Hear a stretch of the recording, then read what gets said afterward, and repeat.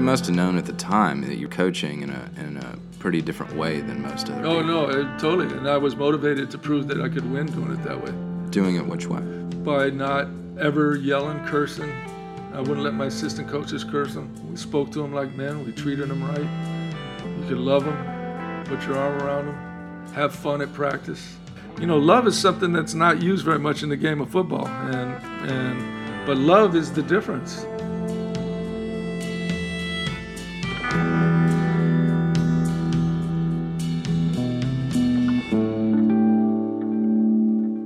Welcome to The Well. I'm Anson Mount. I am Brandon Edgens. And today I have a special episode for Brandon because, Brandon, I seem to remember that you've never been a huge sports fan. That's one way to put it, yeah. And why is that? Oh, gosh, I don't see the point.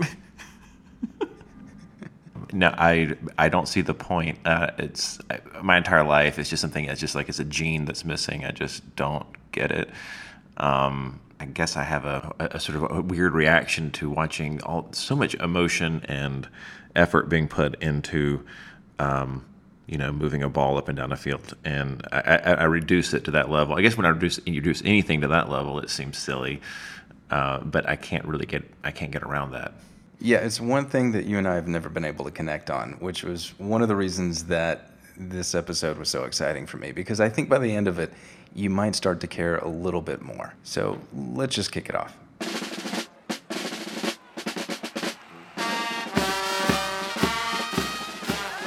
In the post-college football season of 1941, the University of Hawaii football program, still not a member of the NCAA, had something to prove. So they invited both San Jose State and Northwestern Conference champions Willamette University to Honolulu to play in a 3-game series. At the end of the first game, in front of 25,000 attendees, a full tenth of Hawaii's population at the time, Hawaii had defeated the Willamette Bearcats in a decisive 20-6 victory. Hawaii was officially on the college football map. The quarterback for that first headline-making Hawaii team was an absolute standout that day. His name was Mun-Kin Wong.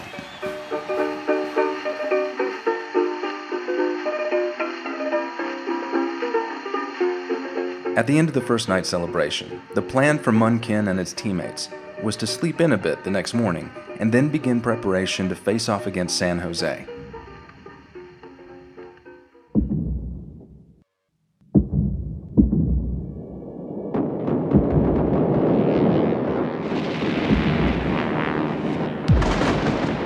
Unfortunately, there would be no sleeping in that morning. Because instead of the University of Hawaii making history, it was about to unfold around them.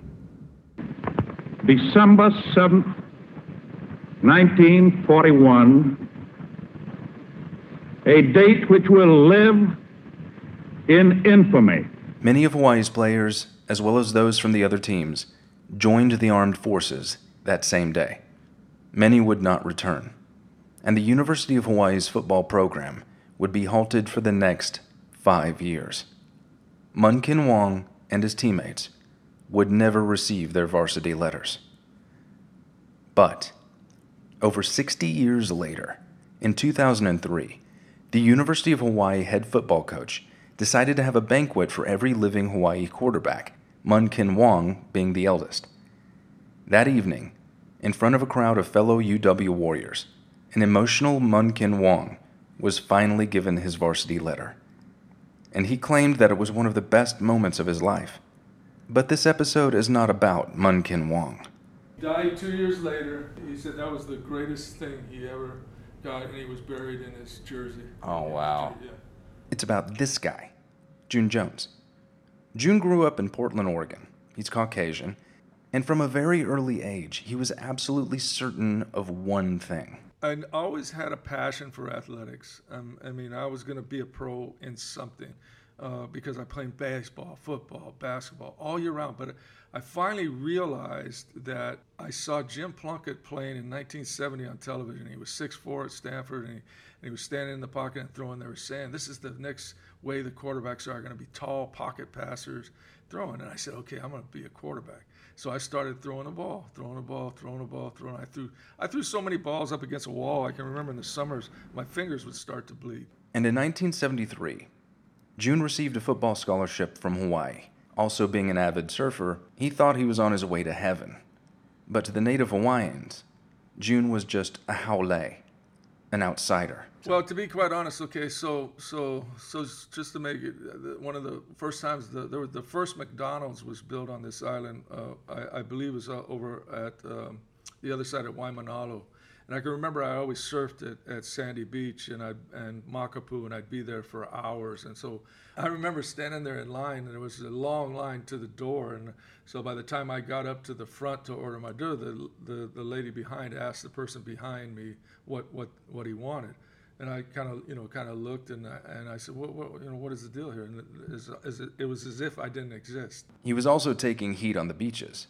But June's a big guy, and he's not one to back down. So after a few fistfights, as soon as the local surfers saw that he was willing to stand up and defend himself, tensions suddenly disappeared. One thing about Hawaii and why I'm so attached to Hawaii is once you're accepted, it's like blood. But one thing that new blood could not account for was June's value on his football team. They brought in a guy that was a Hawaii guy that wanted to run the option, basically. Well, I run 5.2 in the 40, so I'm not going to play there. So I just said, well, I've already transferred once. I think I'll just hang in. So I hung in because I liked surfing and I liked, the guys and everything. And so I hung in here for 2.5 years, didn't play. I played 10 plays. You heard that correctly. 10 plays in 2.5 years. That kid who threw so many footballs in the summer that his fingers bled had become the proverbial bench warmer.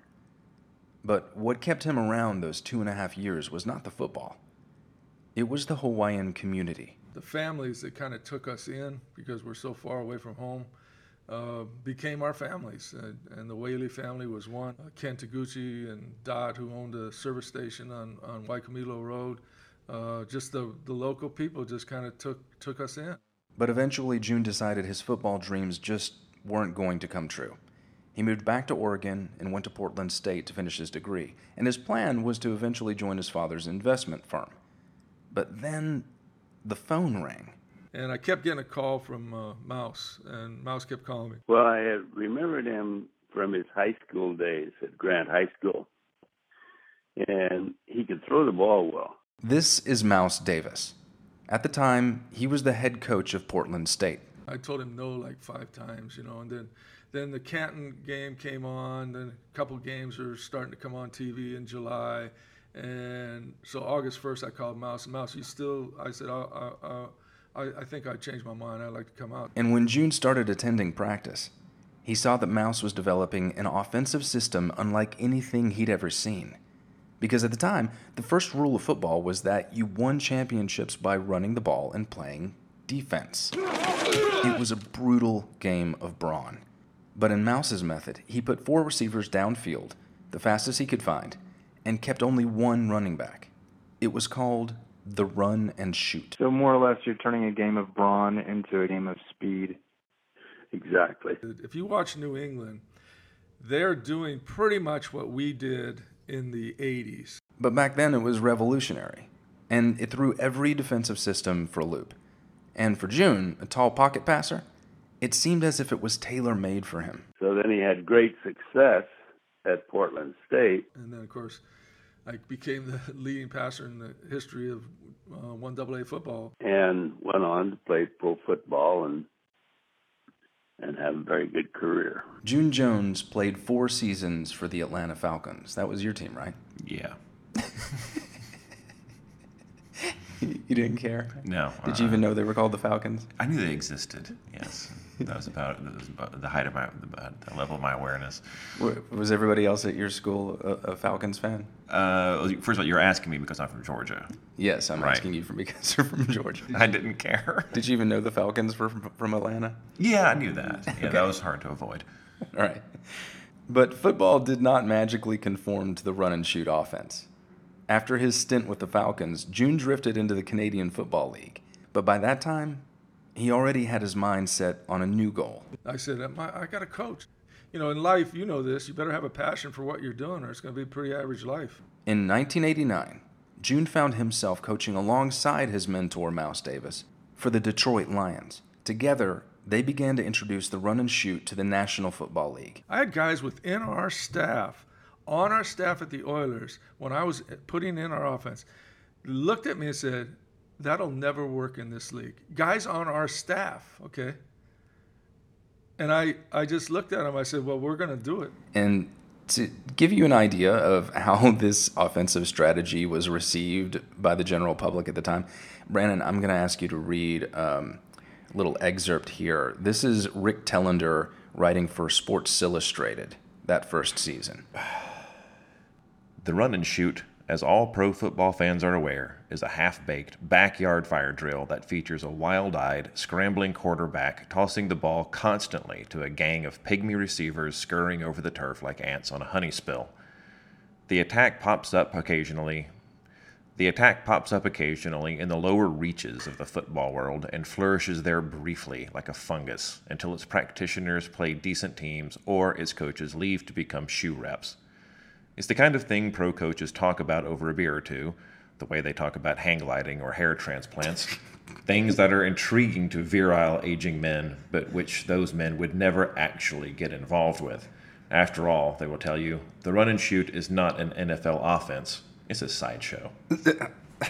See, I can tell that that's derisive. So against all odds, June and Mouse put in the run and shoot offense for Detroit. And guess what happened? Not what that reviewer is suggesting. Well, they did better. They finished third in their division 2 years in a row. Nothing revolutionary. But what's important is that June had this tool, the run and shoot. And with it, he realized that he could take teams that didn't have the biggest, highest paid talent and turn their momentum in the direction of winning. I knew I could win, and I knew it was going to do something. So I knew I had a chance to get hired and to better myself and better myself for my family. I lived full moves, 18 cities in 16 years. I mean, full household good moves. June began to gain a reputation as a coach that knew how to shake up an offensive strategy.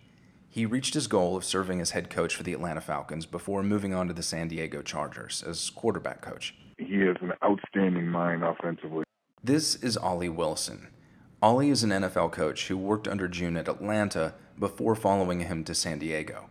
And he's talking about the contract June got offered from San Diego when their offense was starting to show signs of life and they had an opening at the helm. And the real thought was that June was going to take over as the head coach. Basically, it was going to be about $6.5 million over 5 years. But just before he was about to sign on the dotted line, the University of Hawaii approached him and just had gone through a season where they were 0-11. It was actually 0-12, 0-18 if you counted the losses from their 1998 season.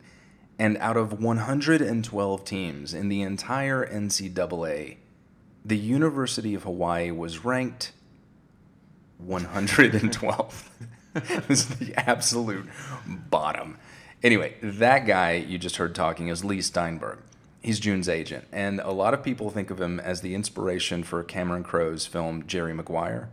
I actually asked him about this. Cameron Crowe asked me in 1993 whether he could follow me and be a fly on the wall, and I've never been able to walk through an airport or sit for dinner very long without someone running up and yelling, "Show me the money."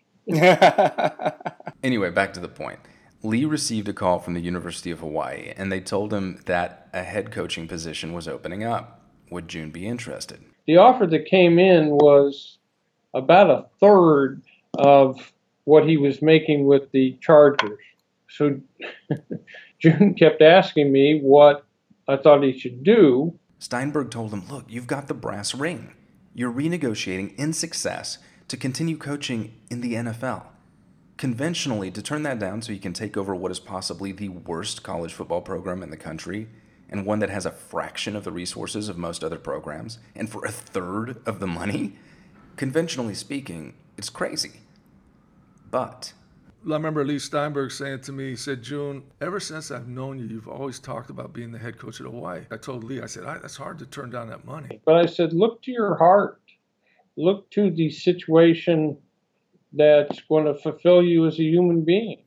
And forget what the rest of the world or conventional thinking would do. He said, June, let me just tell you. He said, you need to go through the interview with the Hawaii people.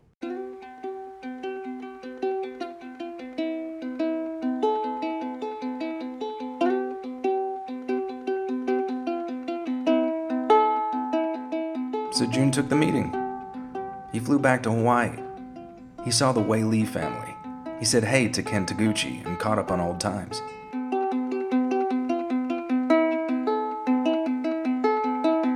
He drove the Waikimilo Road, making sure to stop by the service station and surprising Dodd. And then, it was time for his meeting at the University of Hawaii.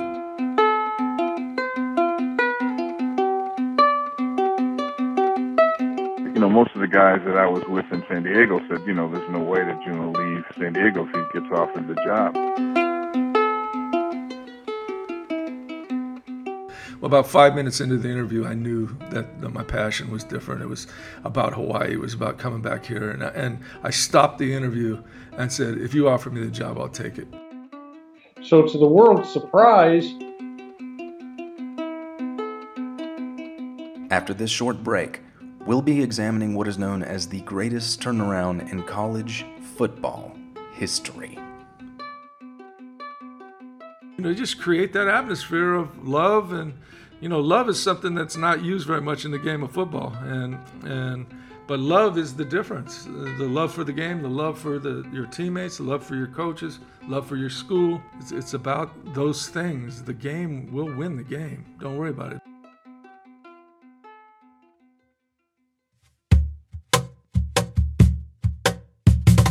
Hey, Brandon. Hey, Hanson. What's a different word for new? Novel. Yeah. How about recent? Cutting edge. Right. Okay, good. Modernistic, maybe? Futuristic. Yeah. Well, no. That would mean the opposite. Yeah, okay, never mind. Contemporary? Mm-hmm. I'm cheating. I'm reading off of the online thesaurus. I know. What the man? I'm looking like an idiot here. Okay, but all right, how about the well? We're new, and we need to get the word out. So the best way for that to happen is that if you like our show, go to iTunes, Stitcher, wherever you download your podcasts, and give us a review. It would really help us out, and we'd really appreciate it. A good one. Give us a good review. That helps even more. Yes, good.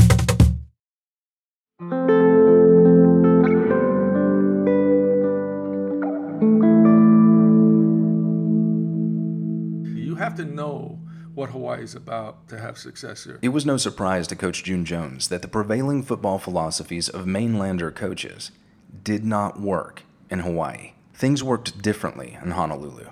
And one of those differences he knew was that Hawaiians don't care as much about status as they do about strength of character.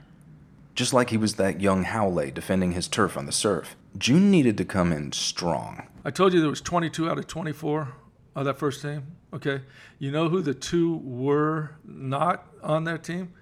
The all Western Conference freshman running back of the year and the defensive player of the year for the University of Hawaii. I kicked them both off the team of an 0-18 team. That was the two that weren't there. Why'd you do that? Because I have a rule. I said, listen, guys, I'm going to treat you like men. You're in college now.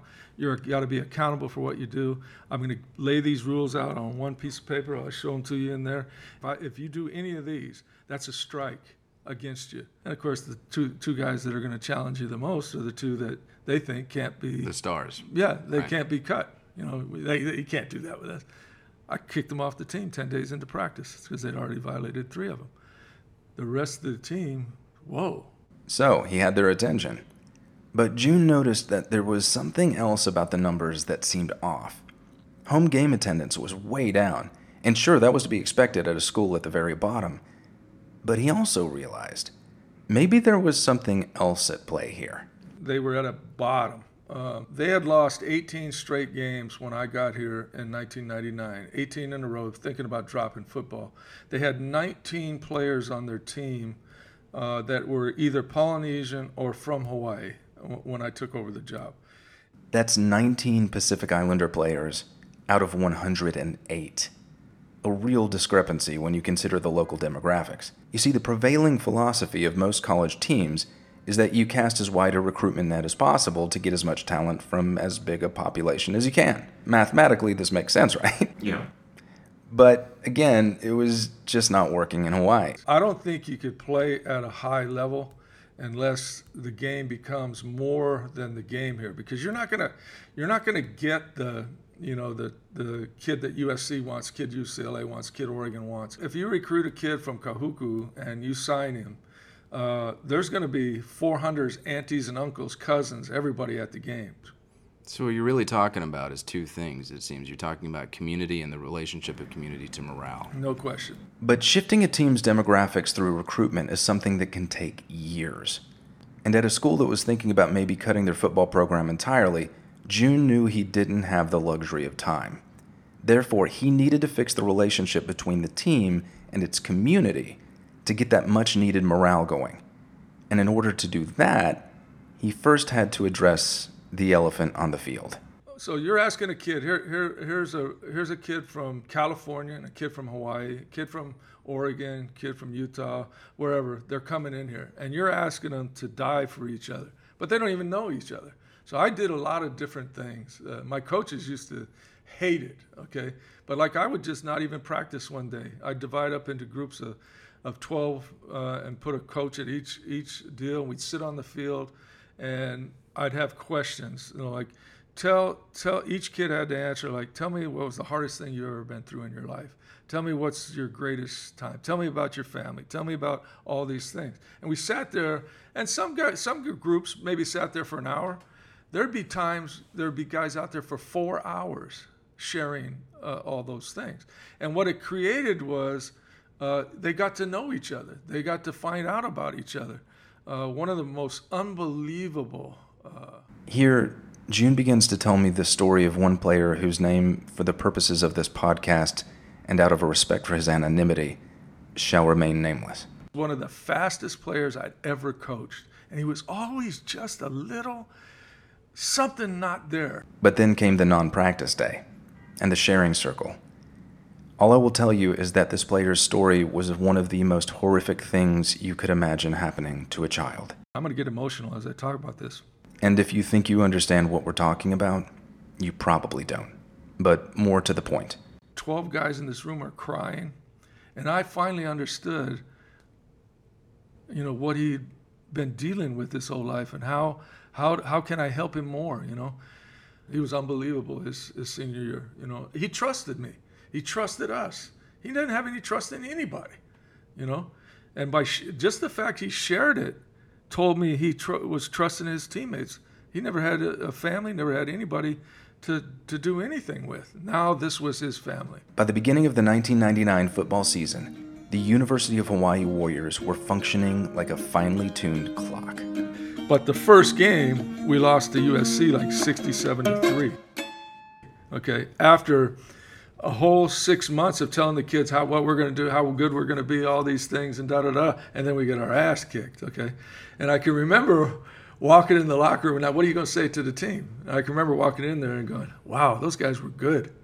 And then Dan Robinson, he was waiting for me to rip everybody's ass about not playing, and then I said, let's meet tomorrow morning and let's go over the film. And I took the film in practice of each play that we ran, and we executed it correctly in practice, and then I showed them the play in the game, and they screwed it up. Plays which were utilizing the run and shoot, a concept the team was still struggling with.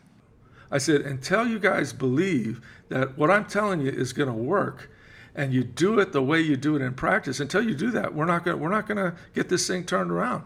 June had changed his players' hearts, but their minds were still stuck in prevailing football philosophy. And June already knew that conventional philosophies about anything did not work in Hawaii, a place with a fierce tradition of cultural independence.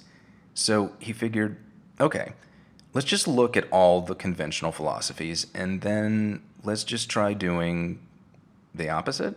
I would do random things. And I stole some of these things from Jerry Glanville.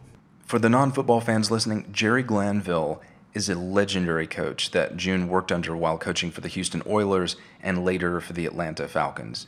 You're familiar with Jerry Glanville. Oh, you sort of know. Like, I'll tell you a story. We're playing Thanksgiving Day game, Oilers and the Cowboys. But Houston doesn't beat Dallas. I mean, that just doesn't happen. We're traveling now on Wednesday for a Thursday game, and so practice is basically a walkthrough. And I said, well, don't worry about it. I'll get Warren in the meeting. I'll keep him 3 hours in the night. We'll go make sure we got all the stuff ready for the game. That night, Jerry has 3 country western guys come in, Travis Tritt, couple other guys he knows, and we don't even watch any film. We don't do anything. They sing and play, and we're just playing music for 2.5 hours, live entertainment. And I'm going, what the heck? How we got a game tomorrow? We go out and beat the Cowboys. It's not even close. Okay, I mean, it's not even close. And so from that day forward, I said, okay, this meeting stuff may be a little overrated. So June thinks back and goes, maybe I'll try some of that. At Hawaii, I would choose maybe 3 times, like Willie Kay would come play for us, or Henry Capono would come the night before the game. But all those team bonding, chemistry stuff, that's invaluable. And pretty soon, the players started to feel like, well, if the coach isn't worried, then maybe we don't need to worry. Well, what I tried to do before every game, I would try to tell inspirational stories about. It was Aristotle said this: in order to be the best you can be, we must manage our behavior to meet the objective. Excellence then is not an act, it is a habit. Excellence then is not an act, it is a habit. In other words, we are what we repeatedly do. And so it doesn't matter if you're an Air Force pilot, it doesn't matter if you're a football player. If you're a receiver, you got to execute your technique faster and quicker than the opponent. And the only way you can do that is you have to be able to do it in your sleep without thinking about it. You can't think, I take this step, move this hand, move this. It has to become automatic. And it has to become what we call unconscious competence. You don't have time to think about it. In other words, go out there and do what you already know you know how to do. Do what you've already done thousands of times in practice. Trust yourself, trust each other, trust me. In the second game, after we got our ass kicked, okay, we're playing Eastern Illinois, and they had a quarterback named Tony Romo. And I didn't know anything about Tony Romo at all, but, going into the game, I know we should win the game. I mean, I'm looking at it. I said, we're not going to lose to Eastern Illinois, So Tony Romo has us down like 27-14 or something at half, okay? And so walk in the locker room, and I walk in the locker room at halftime, and I look at the guys. I said, guys, we're not going to change anything. You got to just do what we practice. I said, everything is there, but you have to be able to take it to the game. I'm not going to yell at you. I'm not going to change the plays. I'm not going to do anything. You got to execute, and you got to believe that what you're doing, we can beat them. In that tone of voice. Just in the same tone of voice. Yeah. And everybody just kind of looked at me, I didn't really know the condition of the team until the game was over against Eastern Illinois. We ended up winning 35-28 or something like that, 27. I was didn't really understand the depth of where these guys were, because the emotion, I've never seen that kind of emotion ever before. Grown kids, seniors, bawling like little kids because they won the football game. Was there a tone shift after that? Yeah, there was totally a different spark in their walk at practice from that day forward. They finally believed, hey, maybe we can pull this off, So once we won that game, I told them the formula to get to the bowl was we can't lose at home. We already lost one game at home. We can't lose at home. And then we got to win on the road at least 50% of our games. So we ended up losing, I think, one more at home, but we won all 4 of our games on the road. Suddenly, the University of Hawaii came out of what was now an 0-19 losing streak, and they began to absolutely murder on the field. And the home crowds began to grow. I wanted to prove that you could win loving the kids rather than putting a foot up their ass all the time and just being negative. I mean, I wanted to be able to have a relationship with them, to be able to help them, not just on the football field, but help them in their personal lives. A coach who actually wanted to work from a place of love rather than anger. When you think about it, it kind of makes sense, right? Of course. He's one of those game changers, man. I mean, wherever he goes, he changes the culture and he changes the dynamic. And June wasn't just a great coach. He was someone who could see the underlying systems that actually made things work.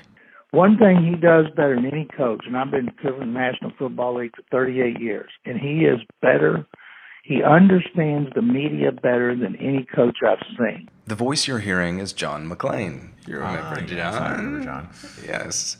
And so John and I produced a film together that Brandon edited, and we're all also friends. But John's day job is that he is one of the most respected sports journalists working today. He knows that if you are good and fair with the media, they will say and write positive things about you. And what better way to spread the gospel about University of Hawaii football is the media would take the message to the masses. I have never had a coach do what June did twice. He stopped practice to have his quarterback, Colt Brennan, come talk to us because he knew we were in a hurry to get to the Houston Texans practice it, because he knew the quarterback was going to say the right thing about the team. He's going to say the right thing about Hawaii. It was basically like a recruiting infomercial. The Houston Chronicle, the Los Angeles Times, Sports Illustrated, ES-freaking-PN. As Hawaii football awoke in the minds and the stories of the national media, home crowds hit capacity and fueled their team. And the team fueled the media. Pretty soon, it was a self-generating story that wrote itself.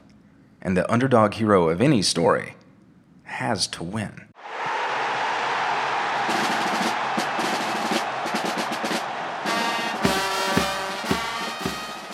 One of the best coaching jobs in history, to go to the University of Hawaii and end up the way he did, that was just miraculous. At the end of the 1999 college football season, Hawaii had taken a share in the Western Athletic Conference, tying both Texas Christian and Fresno State for first place. But then they topped that by beating the Oregon State Beavers in the Oahu Bowl in front of a capacity crowd at home in Honolulu.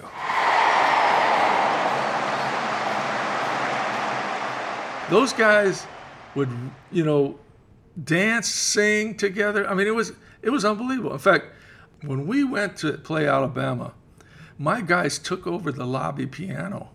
And the people are walking in, and now we're standing watching my guys, And you think about this. How does Hawaii play Alabama? We should have beat them 3 times. We only beat them once, but we should have beat them 3 times. Hawaii against Alabama. Unreal. But that's because we had that something that you can't put your finger on. Each game became bigger than just winning the game. It became us. It became Hawaii versus the world. So when his players got an idea, June actually listened to them. First, there was the matter of the uniforms. The players came to me and they said, Coach, if you can do anything for us, can you get that rainbow off our helmet?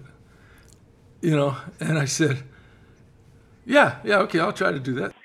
And there's nothing tough about a rainbow. Rainbows are beautiful, but in football, the rainbows don't intimidate you. And so then I hired Lee Steinberg and a bunch of guys to come up with the H that they wear now. But it didn't stop there. When Jerry Glanville was the head coach of the Houston Oilers before he went to the Atlanta Falcons, he wore black all the time because he grew up a fan of Johnny Cash. And it was this odd little twist of fate, June's former boss's love of Johnny Cash, that had tipped him off to a very interesting fact. As it turned out, among the top-selling jerseys in any sport, the most common color is black. He made a new uniform order, and suddenly, June had a lot more jerseys in the stands and in the streets of Honolulu. 360 degrees from what they were, but the players love it.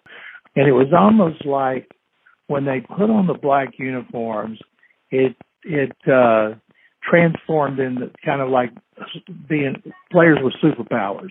And those superpowers were something June wanted the entire community to feel.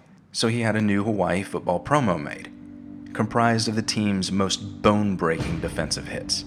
I got him to play it for me.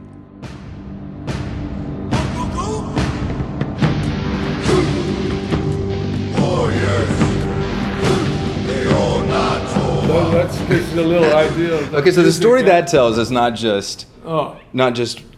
we're here. That story is we're here and we're mean. We're gonna hurt people.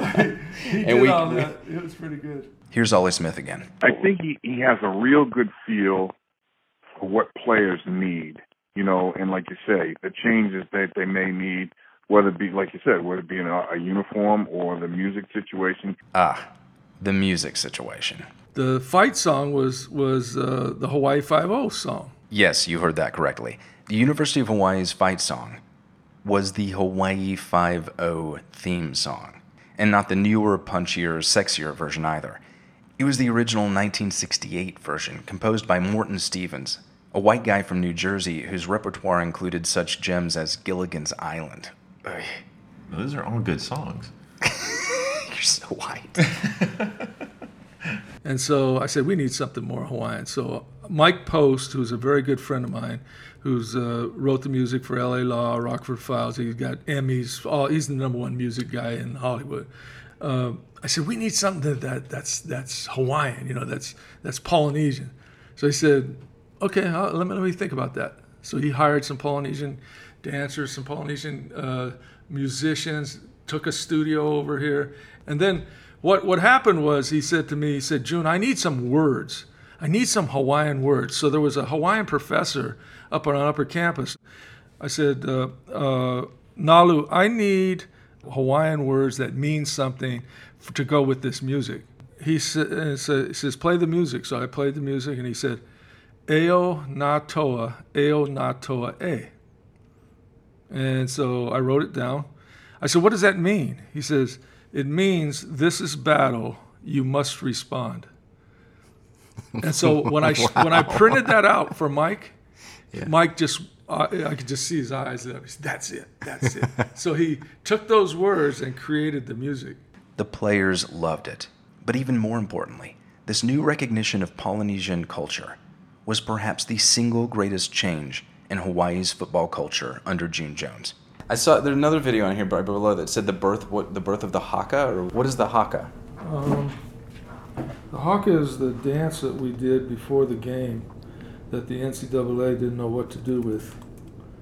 It was my idea that went up to Coach Jones, you know, if we can do the haka. This is Isaac Sopoaga, who played nose tackle for Hawaii.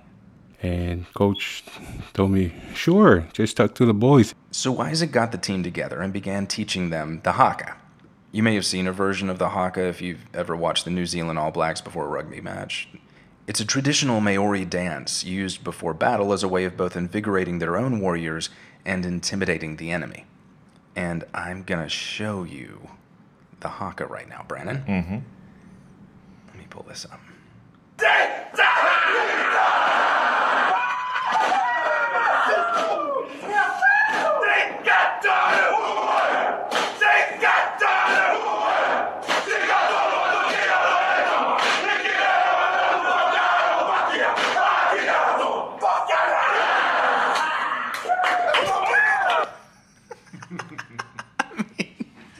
You just don't want to mess with those guys. Well, that's awesome. Yeah, that is pretty intense. I mean, that's designed to intimidate. I mean, that's the history of that. You know what I mean? Right. Like, I mean, that's warfare. They actually, after the first year we did it, the NCAA said you'll be penalized 15 yards if you do it. We took the 15-yard penalty and we continued to do it. How long did you keep doing it? The whole time I was there. Really? I love that he took the penalty. Hey, he's our coach, you know. Hey, was there something motivational to you guys when he said, okay, give me the penalty? Oh, yeah, because, you know, that's a penalty for coach. So for us, you know, okay, you know, that's no more penalty. So that's a motivation for us to go back in on the field and just gain ground. And he took the penalty wisely. And I remember several times watching them do the haka dance on SportsCenter. Well, again, if you can get on SportsCenter on ESPN, then you've got a chance to spread the word about yourself, your team, your island, your home, everything about it. I thought that was one of the smartest things that I've ever seen. But perhaps the most transformative and lasting change that June made while coaching at Hawaii came about because of his dedication to changing the culture of recruitment. He was convinced that recruiting more locally was the key to Hawaii's success. In fact, you remember that guy whose idea it was to institute the pregame haka? Isaac Sopoaga? Well, June found him in Samoa. So I'm driving to the furthest part of the island. There's a high school down there called Fongatua, and it's a gravel road almost, down, and we're going by the ocean. And so I'm going down, Rich Miano's driving, and I'm in the passenger seat. And I'm driving down, and I see some guys playing volleyball. We set our net high, like at 9 feet, not 8. I see this big guy in a lava jump up and spike the ball. Well, I was 280 back then. I said, Rich, stop the car. We just continue to watch him play. This guy's 6'5", maybe can jump like you can't believe, move, athletic. So I interrupt their game, and I walk over and introduce myself. I said, do you play football? I said, no, I didn't know football then. I said, come on over here to the basketball court. So we walked across the street. There's a gym there. I said, can you dunk the ball? So he just takes the basketball one hand from the free throw line, boom, slams it in. So I said, okay, I'm offering you a scholarship to come to the University of Hawaii to play football. But come to find out, Isaac doesn't have the grades. So I said, okay, I'm going to place this kid. I know, though, what I'm going to do is I'm going to place him, and then he's going to get good, and then everybody's going to be recruiting this guy. So June still does the right thing. He helps Isaac to get into a good community college in California with a decent football program. In Isaac's sophomore year, he chalks up 31 sacks, a tremendous season by any standards. And sure enough, Florida's offered him, Texas has offered him, USC's offered him. I didn't expect myself that I'm going to be this guy that a lot of school was hunting me down. Now he's not playing football, just trying to get his AA in his third year of college. Okay, so I called Pat Bolin at the Denver Broncos. I said, Pat, I know this is going to sound crazy, but I got a kid you need to draft in the supplemental draft. I said, he's unbelievable. And so they go down there. I say my prayers, and I told him, he tells the scout from the Broncos, I'm going to play football for June Jones. I trust the man that I signed for. So I call him and I say, Isaac, you understand, you can't play because you don't have your AA degree. You're not going to be able to come. So I don't hear from him for like 5 or 6 months. We go to camp August 1st at the university. In walks Isaac Sopoaga, hands me his AA degree. And Isaac did go on to have a stellar career in the NFL. But June's recruitment skills didn't stop at the field. For instance, I learned a lot from June, not by what he said, but more by how he treated people. This is Brian Kajiyama. These days, Brian is a professor at the University of Hawaii where he teaches special education. But at the time June was coaching, he was a student. He was also the biggest Hawaii Warrior fan alive, and I will back up that statement in a moment. Brian was kind enough to meet me at a local shopping center in Kailua to discuss his time with the Warriors. Brian has cerebral palsy, and he speaks via an augmentative communication device. I was an instant fan of him and his team because growing up I dreamed of playing for Hawaii. Obviously God had different plans for me. I just kept showing up at practices, which started at 7 in the morning. And Brian was consistent, often showing up earlier than the players themselves. The saying, showing up is half the battle, rings loudly in this instance. So finally, one day, June points to this Hawaiian kid in a wheelchair sitting in the stands, and he says to an assistant coach, "Who is that?" And he brought Brian into the office, asked him what his deal was, and then offered him the position of graduate assistant coach on the spot. Between classes I would help out as I could, and it was fun because I was treated like anyone else there. And the team was thrilled, because they'd seen Brian too. Some of them even knew him from classes. To them, he already was a part of the team, and June had just acknowledged it. To have anyone hire someone with no playing experience, let alone a disability like cerebral palsy, it's obvious June definitely has a different vision of life than most people.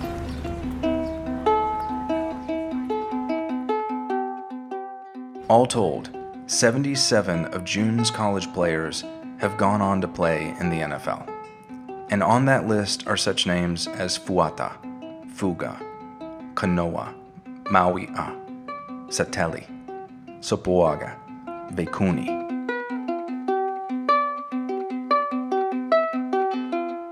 June Jones went on to coach the University of Hawaii for 8 football seasons, at one time winning 13 straight games and the Western Athletic Conference title in 2007. At the end of the 2007 season, June Jones left the University of Hawaii, and at that time, 87 of his 105 players were Polynesian or from Hawaii specifically.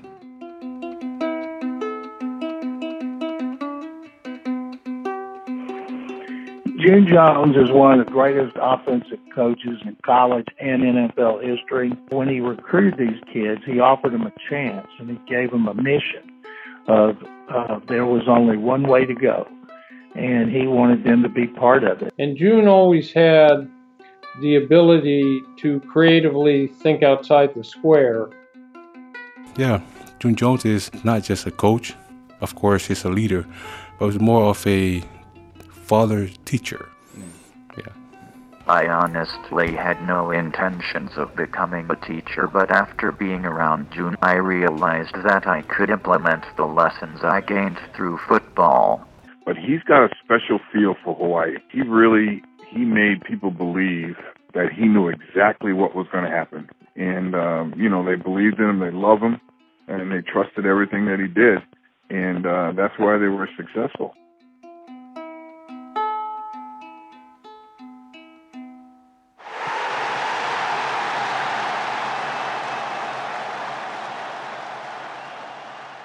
While I was editing this episode, I got an email from June, and it turns out he's going to coach again. Oh my gosh. He got an offer from Hamilton in the Canadian Football League. I mean, to me, what was most fascinating in all of that, it really had nothing to do with athletics or football, the way I hear it. I hear someone who has an incredible talent. First of all, someone with an incredible amount of love, an incredible amount of heart, and with an incredible knack for community building, and that's extraordinary.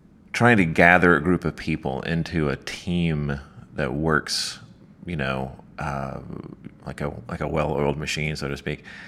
It's not just drills and practices and strategy. I mean, we're social animals above anything else. We're hyper-social animals.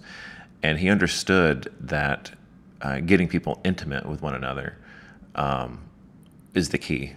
And that part of it is really fascinating.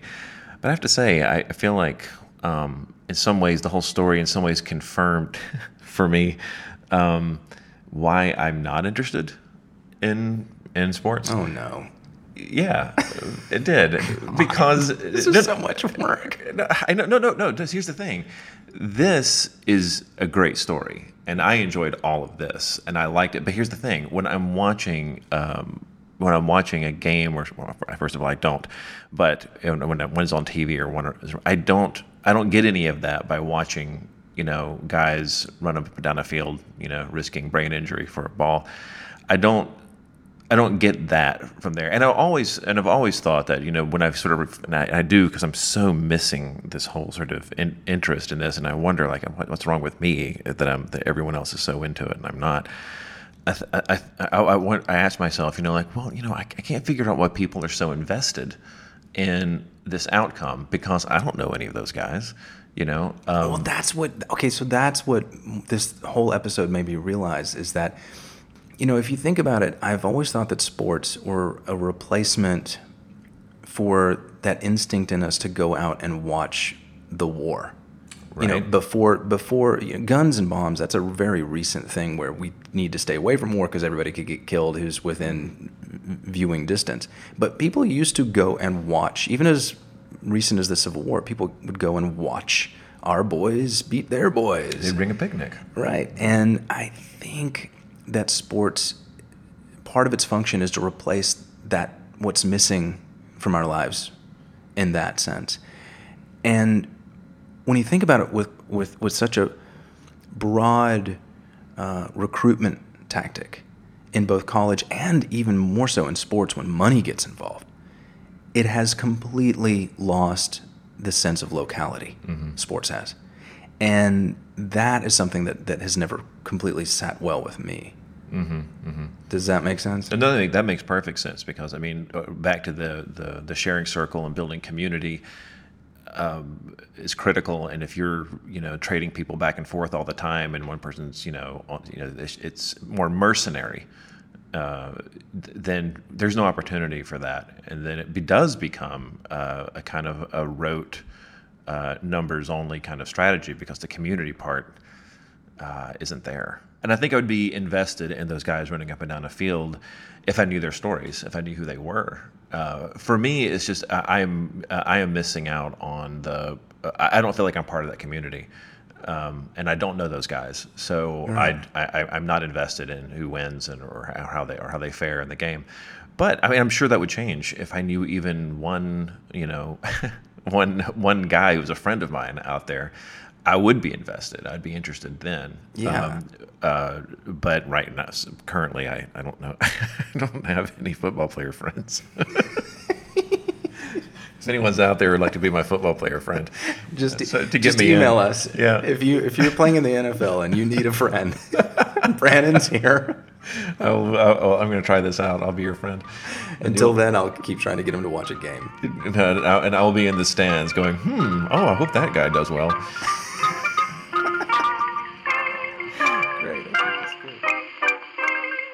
This episode of The Well would not have been possible without the help of Coach Mouse Davis, Brian Kajiyama, Isaac Sopowaga, Lee Steinberg, Chris Wilson, and Ollie Wilson. Special thanks to John McClain for not only lending his time, but for giving us the idea for the story. It was one of the first we recorded.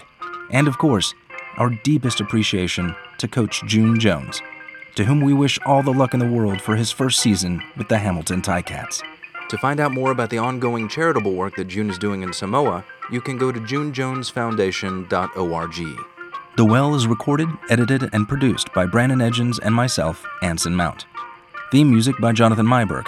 Extra music by Johnny Noble's Hawaiians and the Hawaiian Trio. And by Mon Plaisir. You can find more information about them at our website, thewellpod.com. That's thewellpod.com.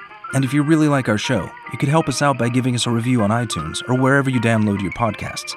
We'd really appreciate it. Have a great week.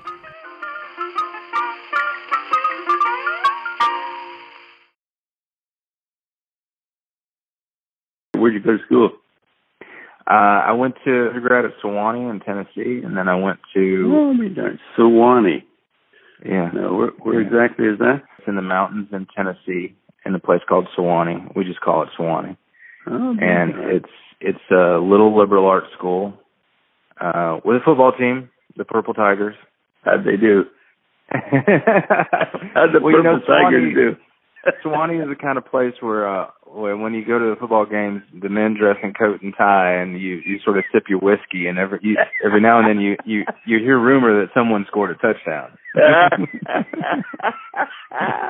It sounds like a happening. Yeah.